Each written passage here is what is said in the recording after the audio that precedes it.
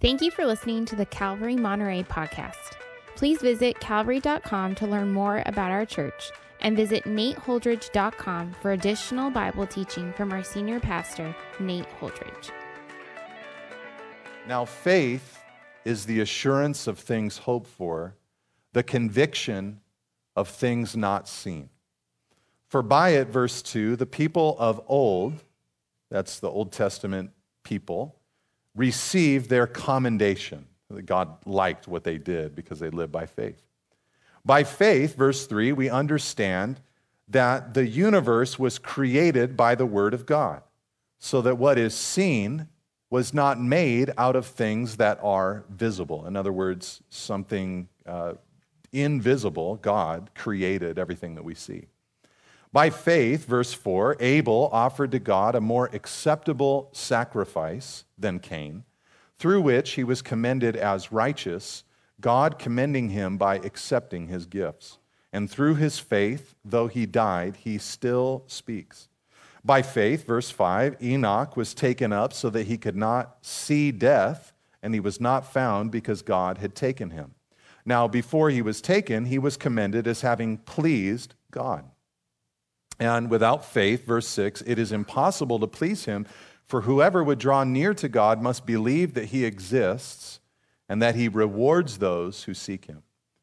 Verse 7, by faith, Noah, being warned by God concerning events as yet unseen, in reverent fear constructed an ark for the saving of his household. By this, he condemned the world and became an heir of the righteousness that comes by faith. All right, let's go to the Lord, pray, and ask him to bless us in our study today. Father, we do pray, we come to you, and we ask that you would teach and speak to us today. We, at the end of the day, don't want to merely understand faith. We want to live by faith. We want to live that exciting, glorious, on the front lines, wonderful experience of stepping out in ventures of faith with you. Lord, you've helped us, those of us that are believers, to place our faith in you for salvation. But we pray that you'd help us now, Lord, to continue to live by faith, to continue to trust you, to continue to lean our whole being upon you so that you could do, Lord, wonderful things here on earth, in part through our lives, not for our glory, Lord, but for yours and for your kingdom. So we pray that you would do that within us, that you would help us, Lord, and strengthen us, and that you'd use these studies in Hebrews chapter 11 to bolster, encourage, and launch us out into the things that you have designed for our lives. We praise you, Lord, and we thank you. In Jesus' name, we pray together. Amen. Amen. Well, it's been said that we have one life to live. One opportunity to live a life of trust and faith in the Lord. In fact, Scripture backs up this concept when Paul says in 1 Corinthians chapter 13 that we as Christians should abide in three things: faith, hope, and love. And the greatest of these, he says there, is love. What he meant by that in its context is that love is something that's eternal and always necessary in a work of faith. But love will last forever. There will come a day where we see, believers, God face to face. We're going to see him and witness him and be in his full kingdom and glory. And in that moment, I will love God, but I will not be walking by faith in God, and I will no longer be hoping in the consummation, the coming of his kingdom. It's only right now that I can walk by faith. It's only during this era of my life that I can live with faith and hope and trust in the living God. And so the question, will I be a person who walks and lives by faith? Now, so far in the book of Hebrews, I want to read to you what we have learned. We have learned that Jesus is the ultimate Word. We have learned that Jesus brought our great salvation, is our great Savior, stepped down so we could step up, offers the fullest life, brings us into true rest, makes God's help available to us, can be our best friend, that Jesus is our best pursuit, that Jesus is our best anchor for life, that Jesus is the best priest, that Jesus brought a better covenant, that Jesus sets us free to serve God, that Jesus is the better sacrifice, and that Jesus offers us the best race to run. These are the things we've learned in the last 14 weeks as we've looked into the wonderful book of Hebrews. But the question at this point is, with all of this knowledge, with all of this truth, what kind of people is Jesus trying to build? Who is he trying to shape? What is he trying to bring out of our lives as we reflect on and think about these great truths and promises that he's given to us in his word? And what we saw last week is that we live in times where we must press into the Lord. And we must, as he said at the end of chapter 10, learn to be people who walk by faith. That's the kind of person that God is trying to build. He's trying to build a people of faith.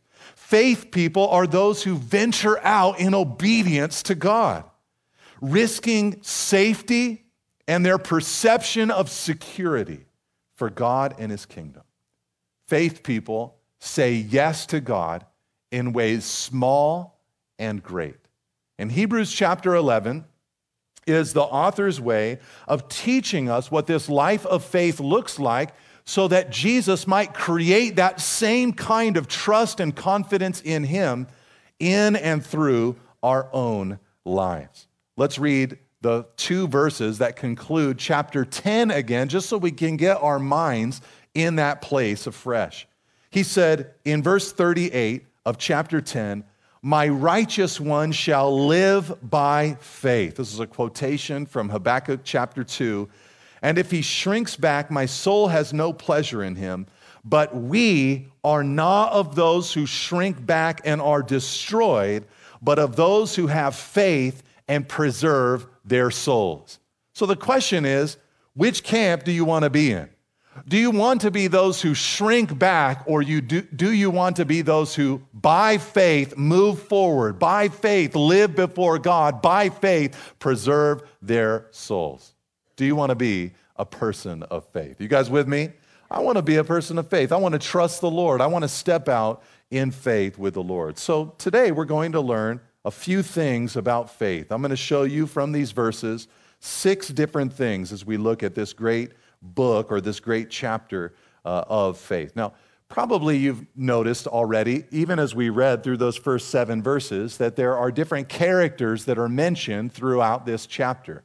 What the author's going to do is point backward to the Old Testament saints and how they lived and walked by faith. And today we're going to go all the way up to Noah and the Noahic flood. So really what we're looking at is the antediluvian or the pre-flood era. We're going to look at creation, we're going to look at Abel, we're going to look at a man named Enoch, and also Noah himself. But before that, notice verse 1.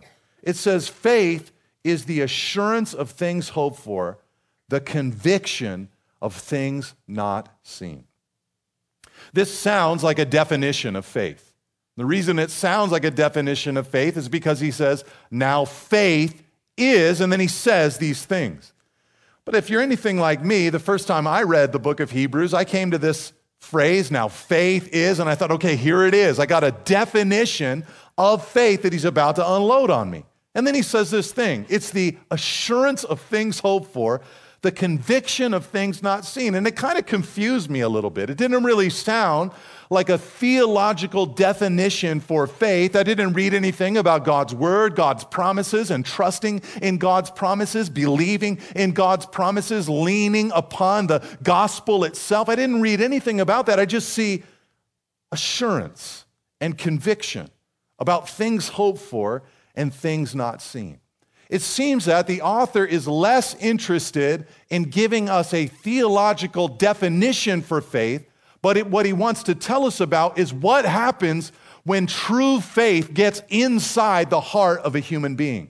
What blossoms, what blooms are these words, assurance and conviction. People with faith walk around knowing that there is an unseen realm and an unseen God who has made promises to them, and they have believed in those promises, and their lives outwardly are changed because of what has happened inwardly. It's kind of like thinking about the definition of photosynthesis. And now don't ask me to give you a working definition of photosynthesis. I remember doing a report when I was like in 4th grade where I tried to feed a plant, 7-Up and water and put one in the closet and put one out in the sun. I just know photosynthesis is good for plants. But I'm sure there's some kind of great scientific definition where if you looked it up, it'd be a very complete, story or accounting of this is what photosynthesis is in the life of a plant. It receives nutrients this way. This is how it operates. This is how it works. But you and I might describe it like this. When it happens, it grows. Fruit comes. Good stuff occurs as a result of that photosynthesis taking place. And that seems to be what the author is focused on when he thinks about faith. He's not getting into a theological definition of it, but saying, this is what I know. When it occurs in the life of a believer, when they trust the Lord, when they hear about his character and his nature and his promises, and they believe it, it impacts their life. Something begins to grow. It is conviction. It is assurance. Something outward is manifested as a result of what is taking place inwardly in their lives. You could say it like this: the author is trying to show us what a person who lives in the light of God's character and God's truth looks like. A person like that has a confidence, has a conviction, has an assurance in their lives. Now think about the book of Hebrews. The author has been telling these Jewish Christians that they did not need to any longer go to the temple to offer physical sacrifices and engage in a priesthood that they could see with their own eyes because they had something and someone better than all of that. He's told them, you have a better sacrifice in what Jesus offered, and a better temple in what resides in heaven, and a better throne room of God, a better presence of God, a holy of holies in God's presence himself. And you have a better way to get there by the blood of Jesus. And you have a better high priest in Jesus Christ. But the thing is, though all of those things are better, they could not see them with their eyes. And so he's telling them, when you begin to believe and trust what I'm saying to you, it will create an assurance and a conviction that what you actually have in that unseen realm is better than anything that is seen here on earth. Now, because of this, we must learn that faith is not some things as well. If it is assurance and conviction, that means it is not self-will. In other words, sometimes people try to conjure up faith. I need to conjure up belief in God. No, faith is built upon God. It is built upon his character. It is built upon his word and promises. It is not blind optimism. It is not manufactured hope. It is not superstitious positive thinking. Put it on your refrigerator, the picture of what you want to look like, and just keep wishing that you look that way. That's not what he's saying. He's saying, no, it's built on the foundation of who God is.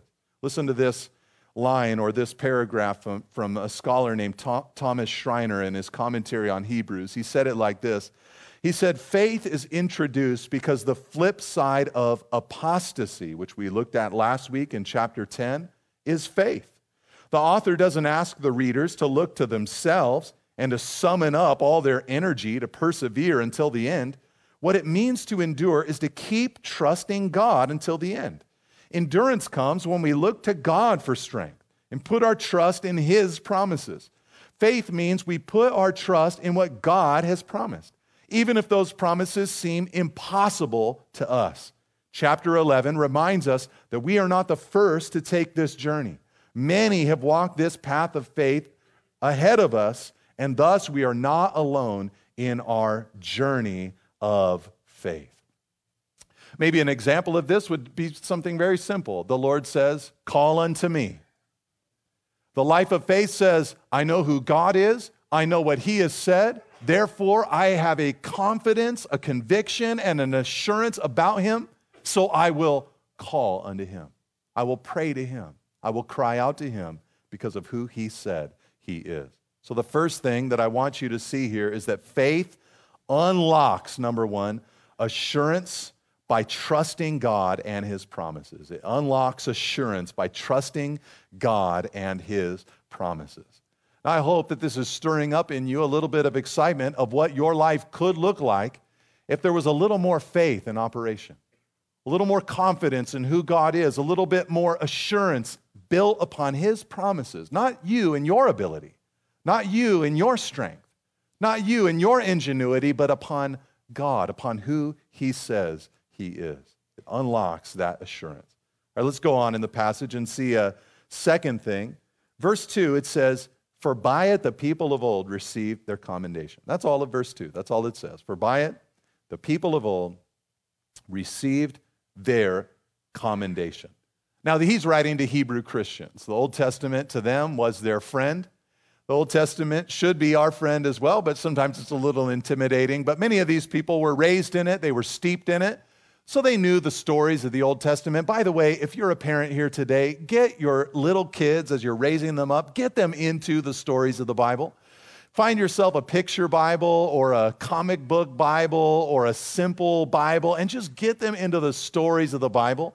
I know that so many of those old picture book Bibles, they don't have the epistles in them, or if they do, they have like a page with like a scroll drawn on it, and it says like, Paul wrote epistles when he was here, and here. And John wrote epistles when he was here, and here. But don't worry about that. You can take your kids through the epistles yourself, but tell them the stories of the Old Testament.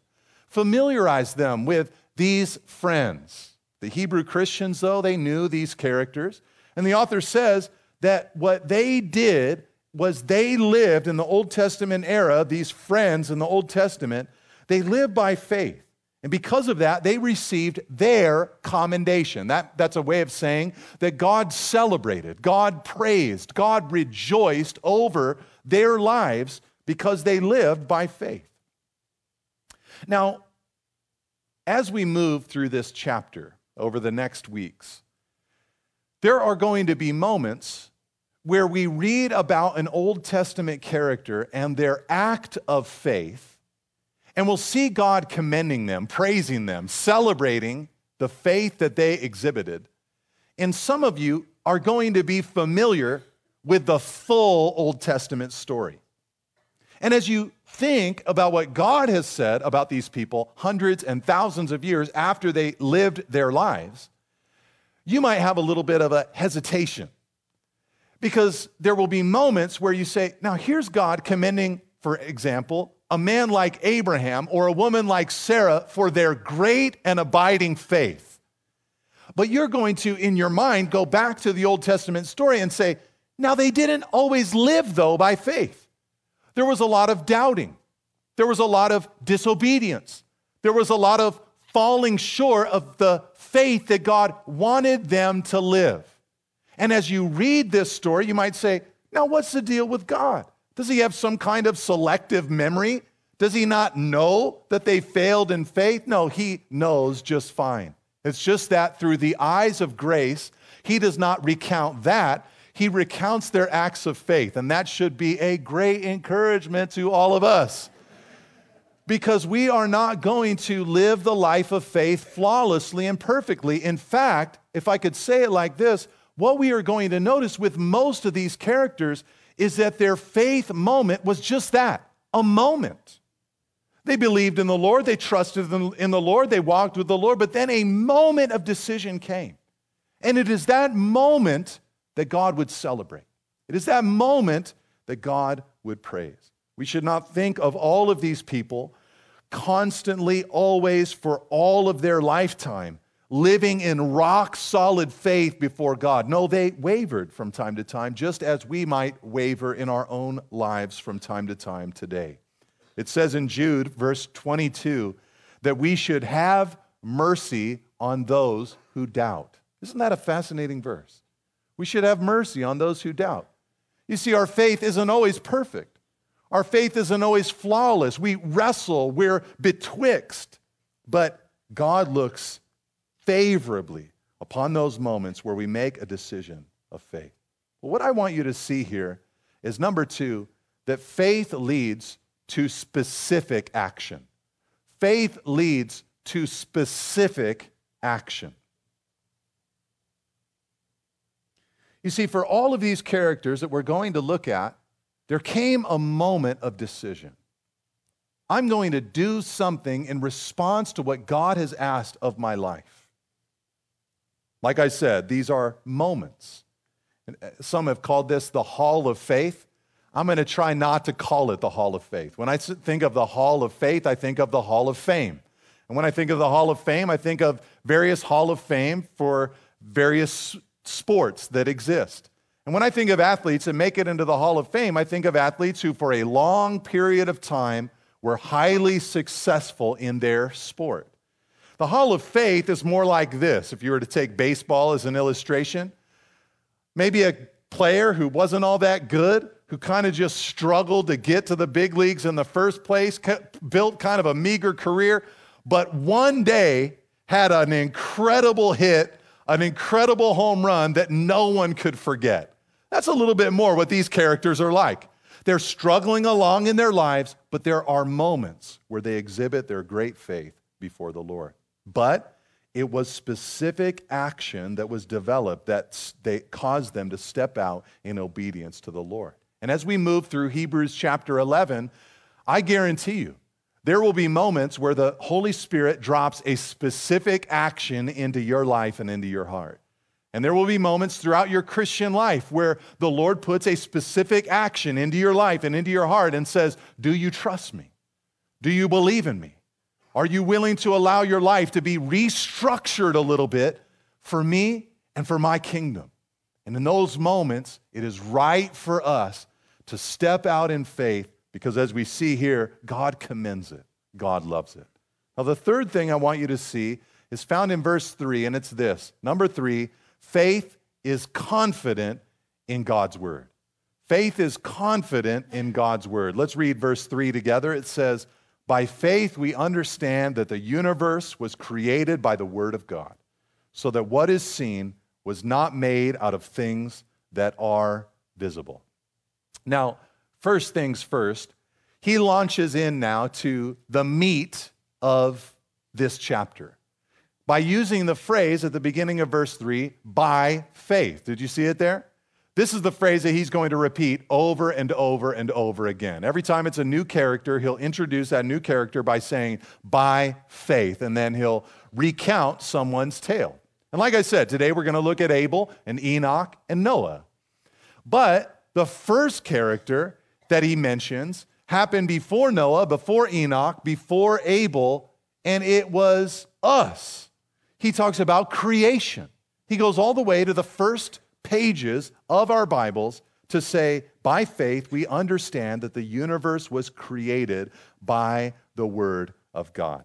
Now, when he wrote this, he wasn't thinking to himself, in a couple thousand years, there's going to be this great evolution, creation debate that exists. And so I want to write about that debate. No, what he was thinking of was, in his era, a group of people who believed that what was created came from something rather than from nothing. That is actually the debate still today. But what he announces is, what is seen was made out of things that are visible.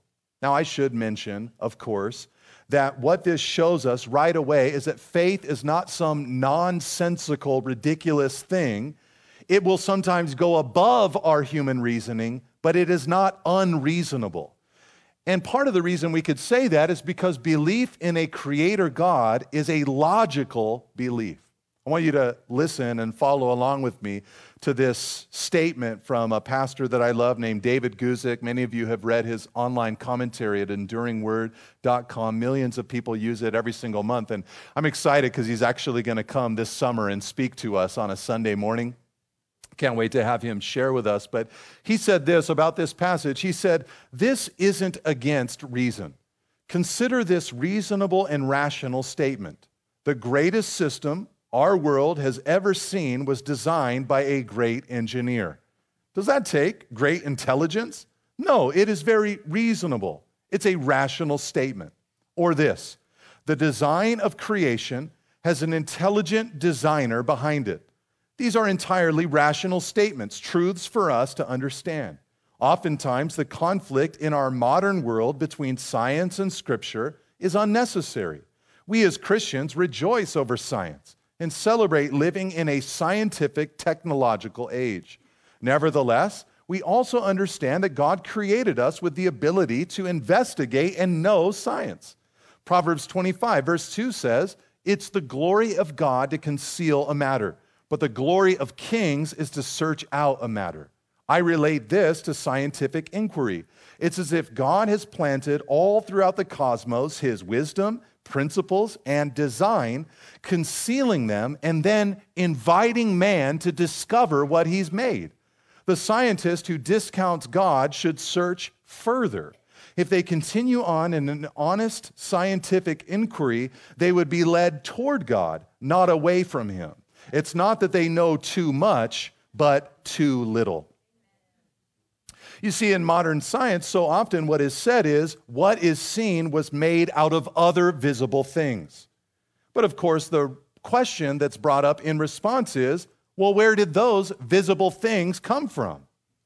What Scripture says is that what is seen was not made out of things that are visible. In other words, God, an invisible creator God, was the initiator of the cosmos.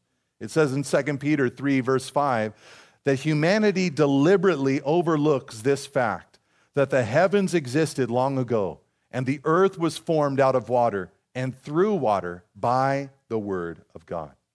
Now, all that said, it really isn't the concept that the author is trying to deal with in this verse. Hebrews 11, verse 3, is more so designed to say that faith says that there is power in what God says. Faith is confident in God's word.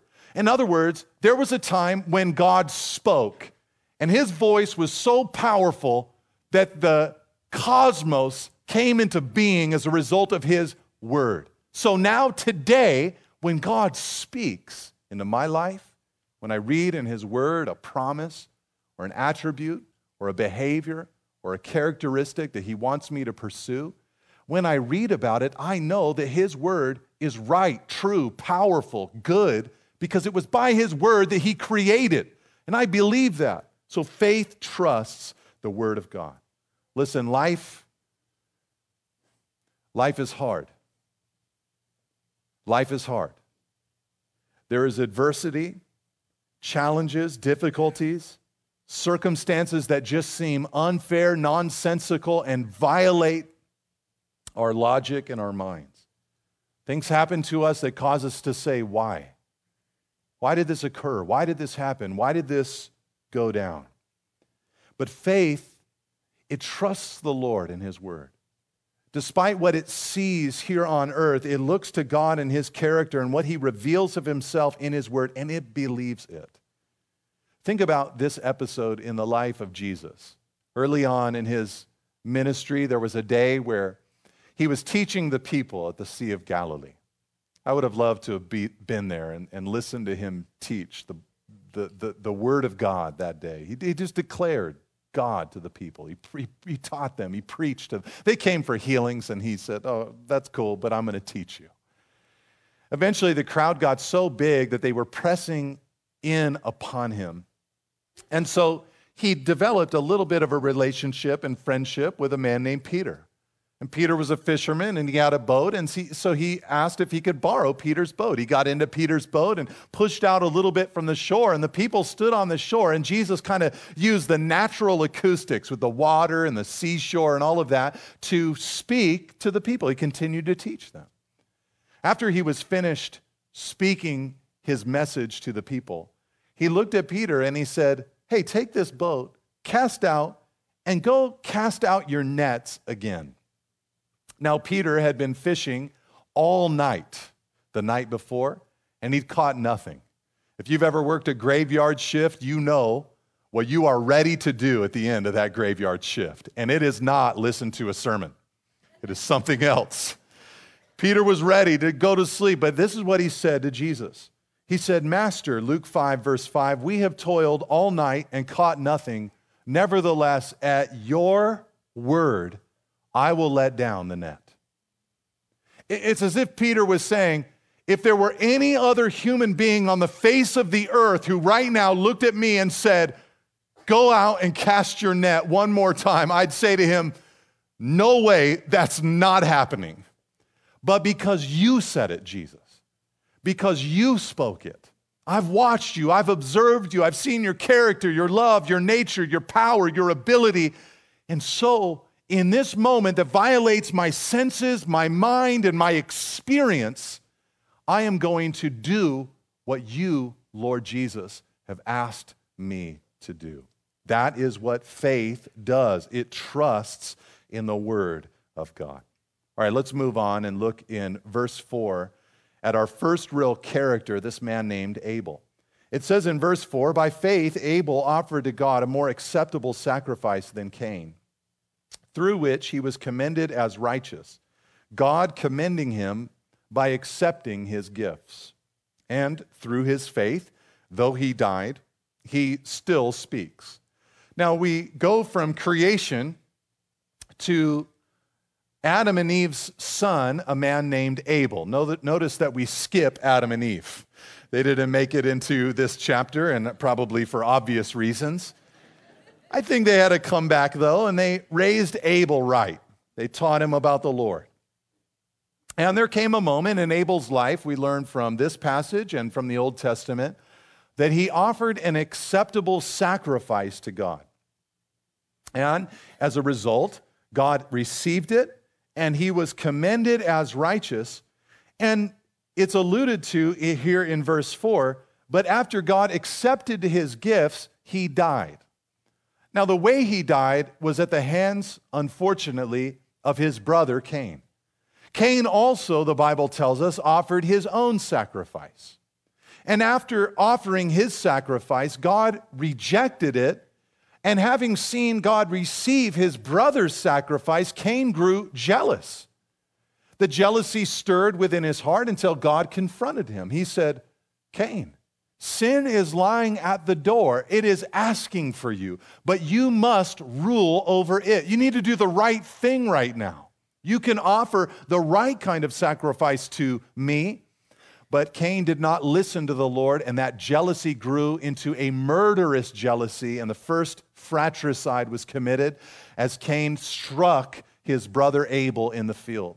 Abel lived a short period of time. He exited the biblical scene very quickly, but he lived a life of faith when he offered that faith sacrifice to God.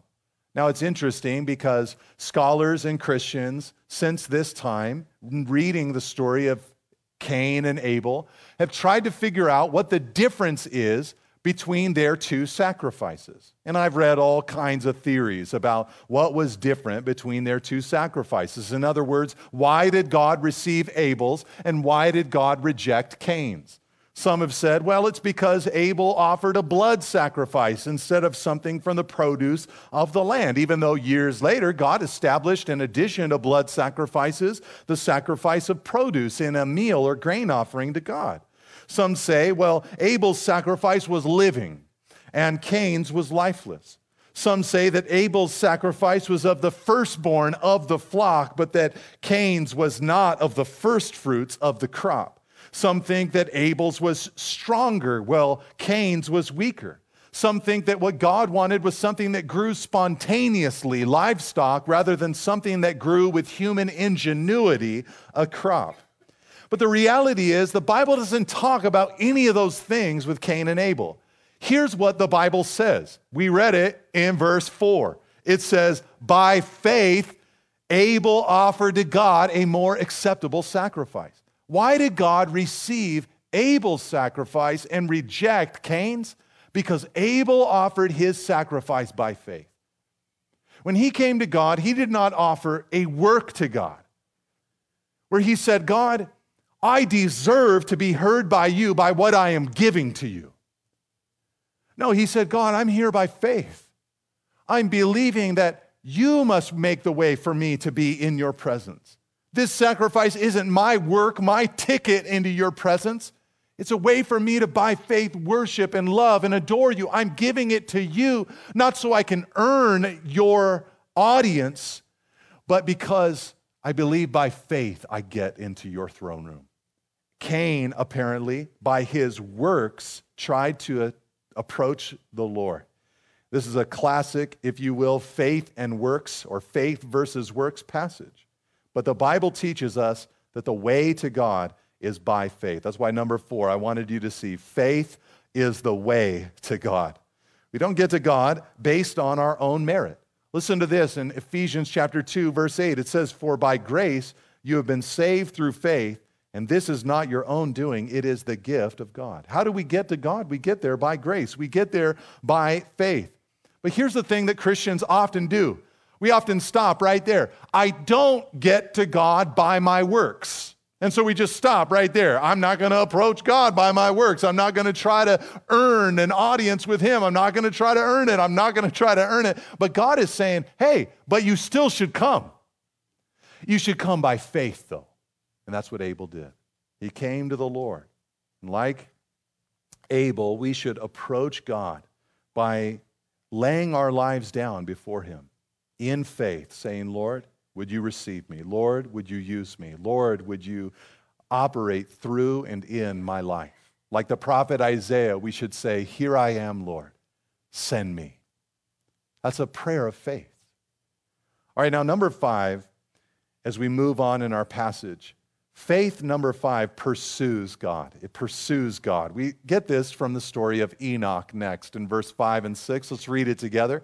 It says, by faith, Enoch was taken up so that he should not see death. And he was not found because God had taken him. Now, before he was taken, he was commended as having pleased God. And without faith, it's impossible to please him, for whoever would draw near to God must believe that he exists and that he rewards those who seek him. Now, some of you, I'm sure, are newer to the Bible, and you don't know about this man named Enoch. You don't know about this character. You're like, who's Enoch? And what does it mean that he was taken up so that he should not see death? His story is recorded for us in Genesis chapter 5.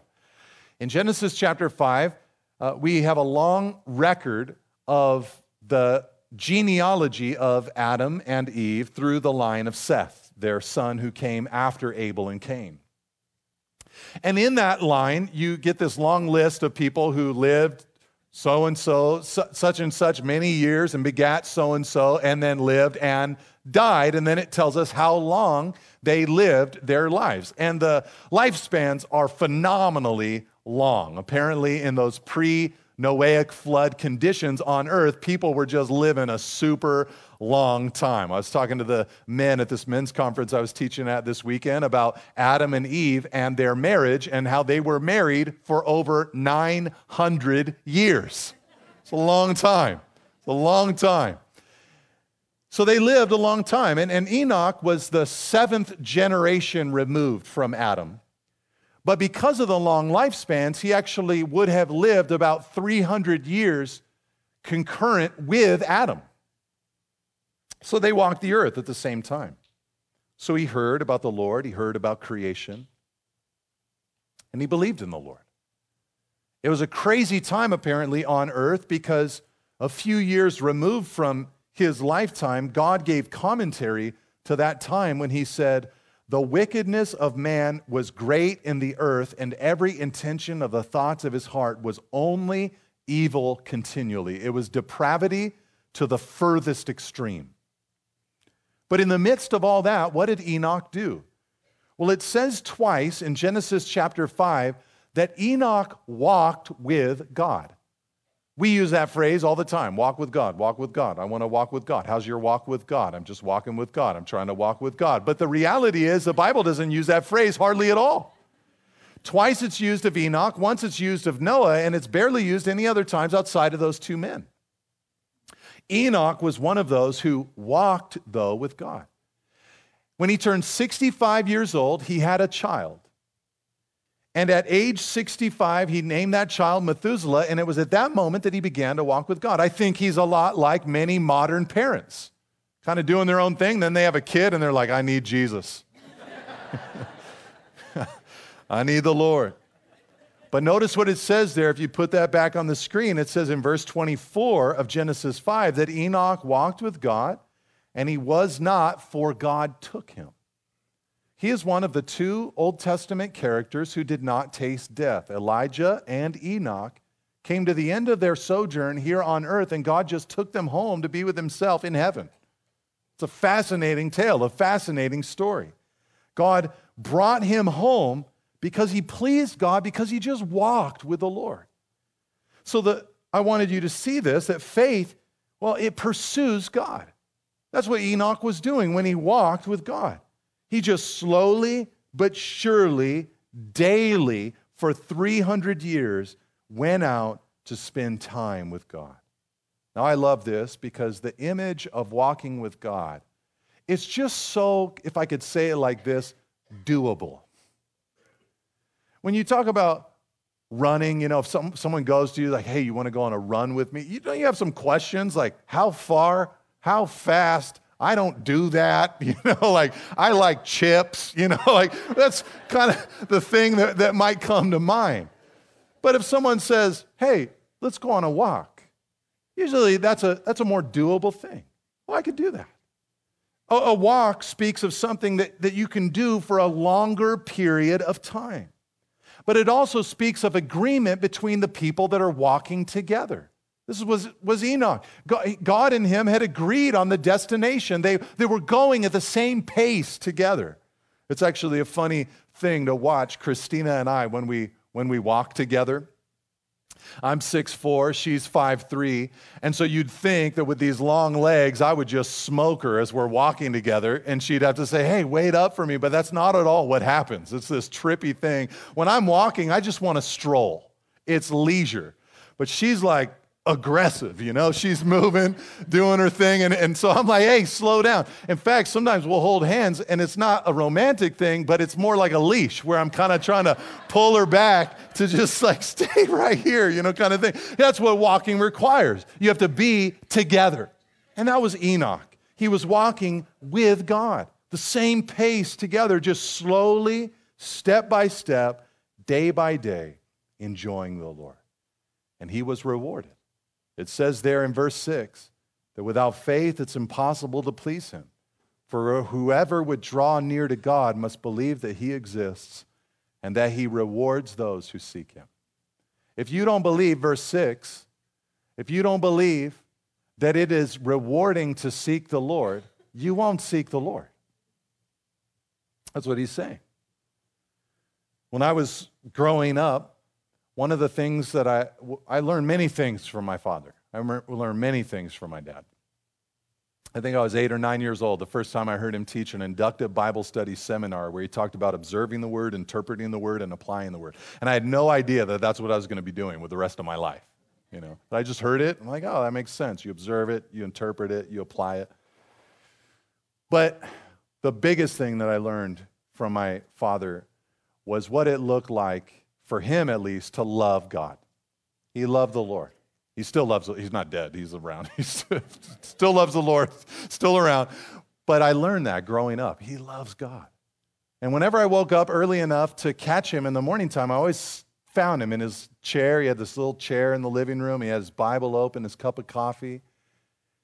And I knew that he wasn't there because of a duty. I knew he was there because he wanted God to speak to him. He liked hanging out with God. It was his favorite part of the day.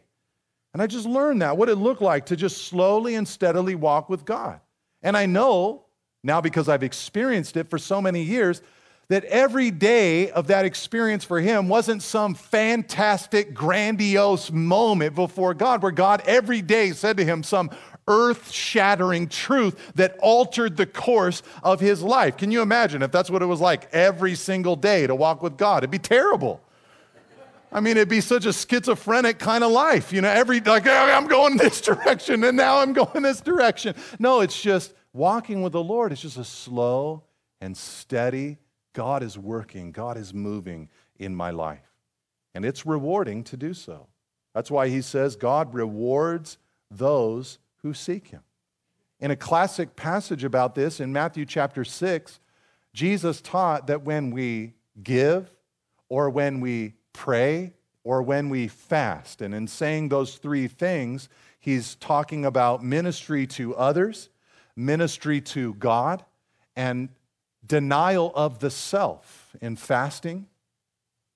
He said in response to all three of those things, and when you do them, your Father who sees in secret will reward you.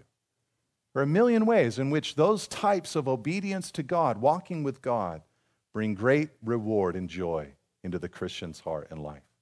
All right, let's close by looking at our last character.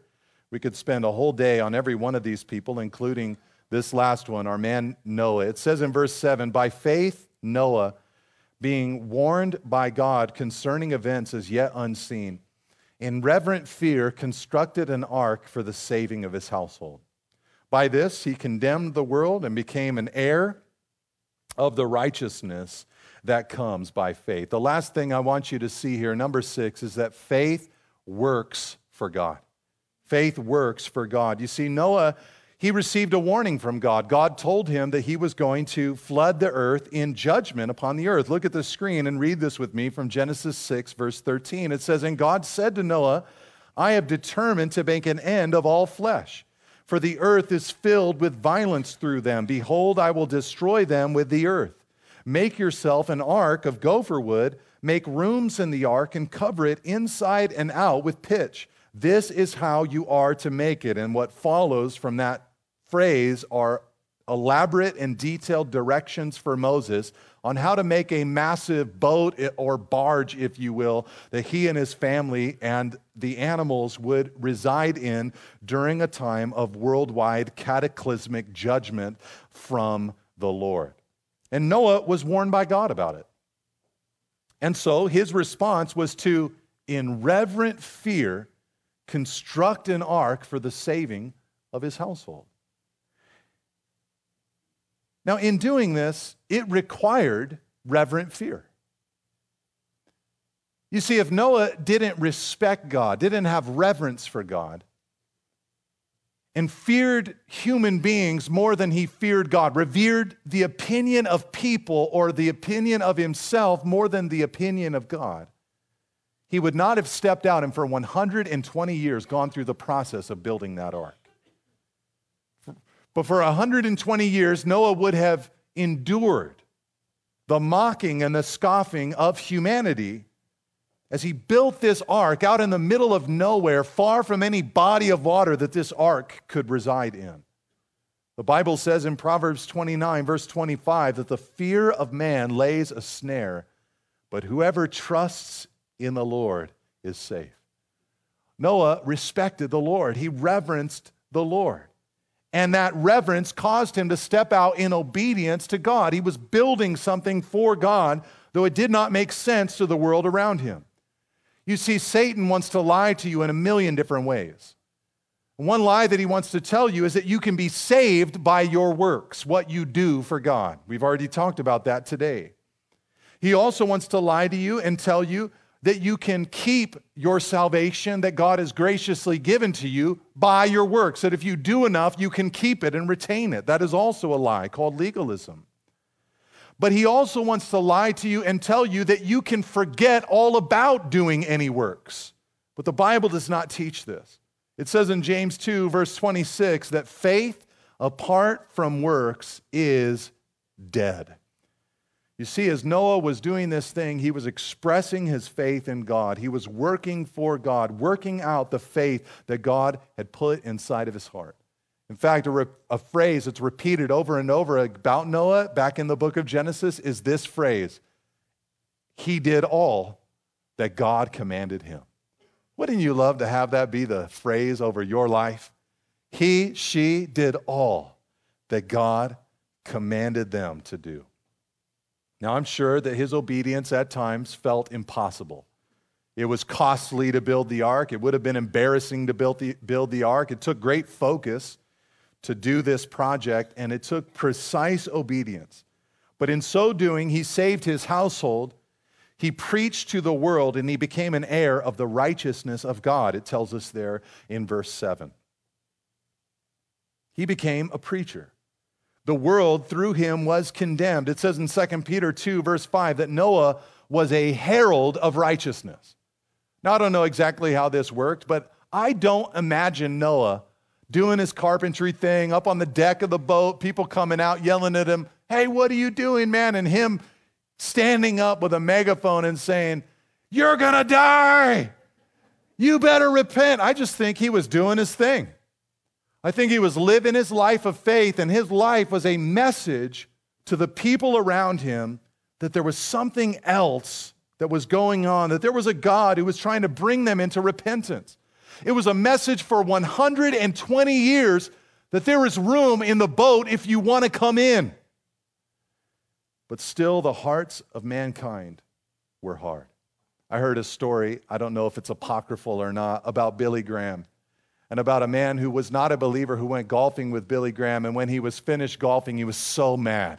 He went to his car, he threw his clubs in the car, and his friend came to him and said, "What's going on? Why are you so mad?" He said, "That Billy Graham, 18 holes, and he's just preaching to me. He won't stop preaching to me. He won't stop talking to me about Jesus." And the friend knew Billy Graham personally, and he thought, I know he's a preacher. I know he shares the gospel at these crusades, but he likes people. He's sensitive and all that. It just doesn't sound like Billy Graham. And so he asked him, he said, "Well, what did he say to you exactly?" And the guy said, he didn't say anything.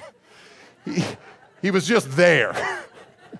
Just his presence brought a conviction into his life. And I think Noah was that kind of man. But what I want you to see is that faith, it works for God. It does things for God. I want to close by reading to you a last quote from a pastor named Britt Merrick. He pastors a church down in Carpinteria, Reality Carpinteria. It's a great church, and he's a good pastor. And he wrote a book about Hebrews 11 where he really took his time going through this chapter. And he was kind of talking about how Noah was invited to do work with God and for God. And he said, the reality is that God will accomplish his work with you or without you. But he loves you. And because he does, he invites you to participate. Isn't it true that love by nature is invitational? Love reaches out and includes. That's what love does. God loves you, so he wants to include you in his passions and in his mission. That's why he invites you in. You see, God has a great mission here on earth, and he's inviting his people into that mission, but it takes faith to live out in obedience to the Lord and to be part of his work here on earth. But it is a great work to engage in. So those are some of the statements that we're learning here about faith. That it unlocks assurance, that it leads to specific action, that it's confident in God's word, that it's the way to God, that it pursues God, and that it works for God. Thank you for listening. If you'd like more teachings and information about Calvary Monterey, please visit calvary.com. You can also find books, teachings through the Bible, and articles from our senior pastor at nateholdridge.com. Thanks again for tuning in. See you next week.